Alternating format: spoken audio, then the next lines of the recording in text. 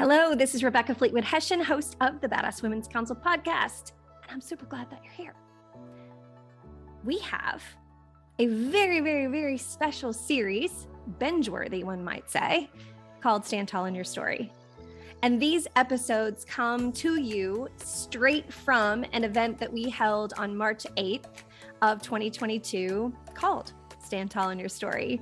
It was held at the Vogue Theater in Broad Ripple, Indiana, and it features 7 amazing women who have been through an experience that I host every year called Rise and Thrive, a 7-month experience for these women to really discover themselves again so that they can stand tall in their story. And as they go through this 7-month experience, there's a story that bubbles up in them, a very human story that they know that they need to share because someone or many someones probably need to hear it. And so I'm excited to bring these stories to you. As I said, they're short and powerful and mighty and binge-worthy. So let's get started, shall we? Next up is Pam Gilbert.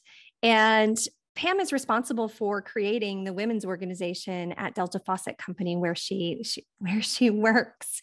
And it embodies who Pam is because she worked together with some other ladies at Delta to start this women's group because she wasn't satisfied just attending conferences. She would go off to conferences and then come back and think, we need to keep this going, because Pam is always, and I mean always, looking to improve things. You can be in a room with Pam and she'll be really quiet, and she will have been assessing the situation and looking for ways that she can help and improve whatever's happening in the room. She has been an absolute help and support and beautiful person to work with. And I think it's an interesting tidbit that one of the conversations that Pam and I had during our 7 months working together is she said, sometimes I worry that I'm not going after enough right now. There's this idea that we always have to be just looking to the next thing. And what's a beautiful part of Pam's story is she has small children. She loves her job. She coaches the kids' soccer. She has time to spend with her family, and she loves that time. But we've created this societal expectation that if we're not on the edge of burnout, we might not be vying for success. And so it was fun to work with Pam and help her settle into a sense of that's okay, that the chapters of your story currently are investing in such a beautiful way into your children and their activities. And sometimes it's enough just to enjoy those things and not always think we have to be going after the next big thing. So here's Pam. Imagine this. You're 16 years old. Your alarm clock goes off at 6:30 in the morning. All you want to do is reach over and hit that snooze button. But you know that if you don't get up and get out of bed and get in that bathroom, you're not going to be taking a shower that day. Because in 15 minutes, your older sister is going to be banging on that bathroom door telling you to get out because it's her turn to get in. So sluggishly, you get up, get out of bed, and get in the shower. Now, I don't know how many of you can relate, but that was my life growing up. See, I grew up in a house of 7. In our house, we had a 2-bathroom house. Let me rephrase. We had a 1.5 bathroom house. So yes, that is 1 shower for 7 people to share. That forced discipline at such an early age has not only shaped me into the woman I am today, but also showed me that I need to adapt to a lot of things in life. 9 years ago, I went on maternity leave with my first child. While I was on maternity leave, I got a call from a recruiter. Knowing that I had no desire of returning back to the long mandated hours at my former employer, I jumped at the opportunity. While I had been on maternity leave, I was nursing my son. And when I started at my new company, I wanted to continue to pump and provide for him. But starting at a new company, I had no idea what to expect. Would they have a designated room for me to pump in? Would I have an office with a door and a lock? Would I have to sit in a bathroom stall and pump on a toilet? I brought an extension cord that first day just in case. The answer to all those was no. No, they did not have a designated room. No, I did not have an office with a door and a lock. But no, they didn't make me sit in a toilet on a toilet and pump in a bathroom stall. My typical location was the office of an employee who traveled quite a bit. But there were no locks on his office door. So I just taped a piece of paper to the door that said, "Do not disturb." And I really prayed that that tape held and that people honored that piece of paper, because I was going to be real awkward. But then there were those days that that employee was no longer traveling. So my backup location was a supply closet. There was no desk. There were no chairs. And the lights were one of those motion detecting lights. The kind that when there's no movement, they shut off, and the only way to turn them back on is to act like you're flagging down a taxi.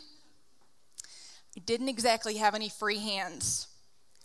So now here I am, sitting on the floor in a supply closet in the dark with just my cell phone as the only light. And still with just that piece of paper taped to the door, praying that nobody needed staples in the next 15 minutes. The funny thing about that should have bothered me. I should not have been okay that that was my only option. But I never once complained. It took me a while just to realize how much unnecessary adapting I was doing. 5 years later, still at the same company, I attended a women's conference. And following that conference, 2 of my coworkers and I, Erin and Danette, we sat down and said, "Man, we love going to these conferences and get so much momentum and excitement from these conferences. And then we return back to our busy lives, and we never apply any of the great stuff we just learned." So we decided to set up a follow-up meeting with all of the women attendees. That meeting was the first meeting of women in leadership, the first business resource group at my company.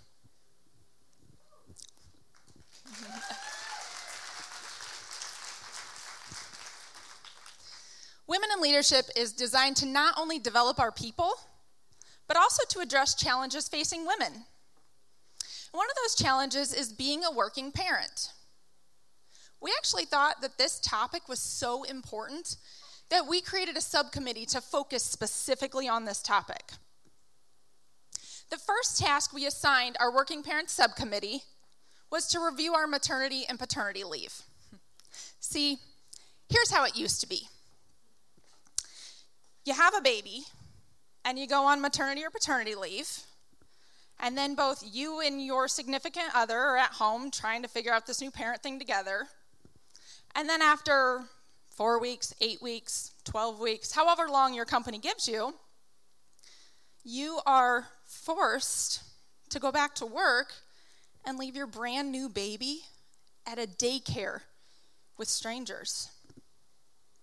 Or maybe you left your baby at an in-home daycare with 5 other coughing, snot-sniffing kids. And you go from nonstop cuddles with your brand new baby to 40 hours back in the office. Speaking from experience, even those of you who had colicky babies will agree that that was a really hard transition.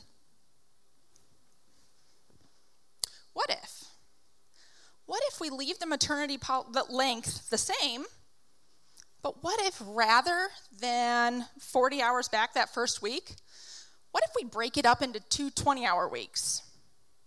Or what if I go on maternity leave first and my significant other goes back to work at first, and then when I have to go back to work, they take their leave. So now my 12 weeks of vacation just got extended, and I'm returning to work knowing that my baby is in a safe place. We partnered with our HR department and now have a modified policy that allows for a lot more flexibility.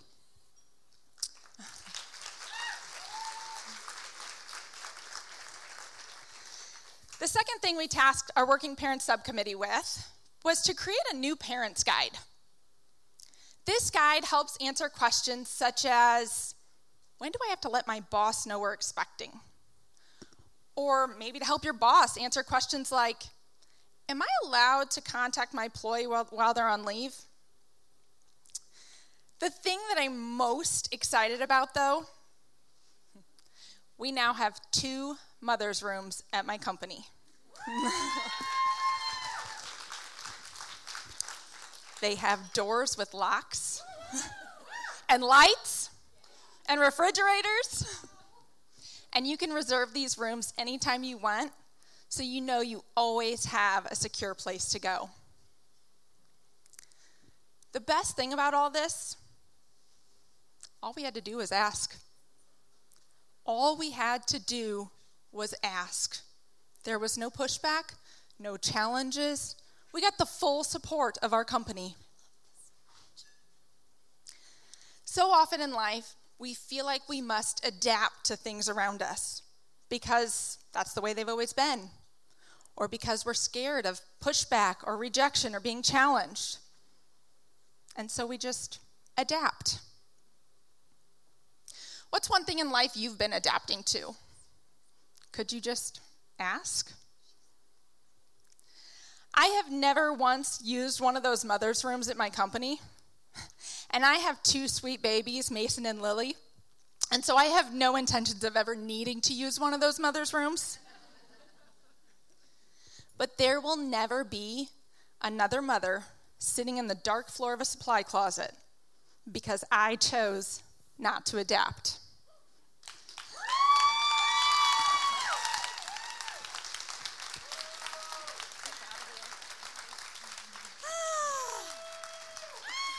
Pam Gilbert, ladies and gentlemen, thank you so much. Thank you. Thanks for being here for our binge-worthy series, Stand Tall in Your Story. I have a super duper fun thing starting this summer.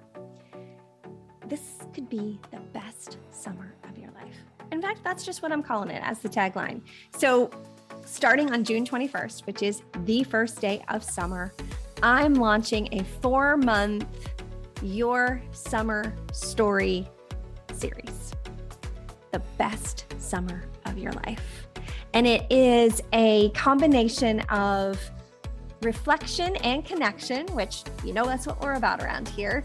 So it's all virtual. It's a series of journal prompts and information that comes from my book, Write Your Own Story. You can participate from anywhere in the world. We will give you each week workbooks and reflection questions that you work through the summer. And also each week I'll pop in with a live teaching you on the little concept or a little conversation that we'll have. And then each month we'll gather together as a group and you can share how it's going and learn a little bit from each other. I'll give you all the details in a document. So go to wethrive.live, look for the best summer of your life information, and we'd love to have you join us. We start June 21st.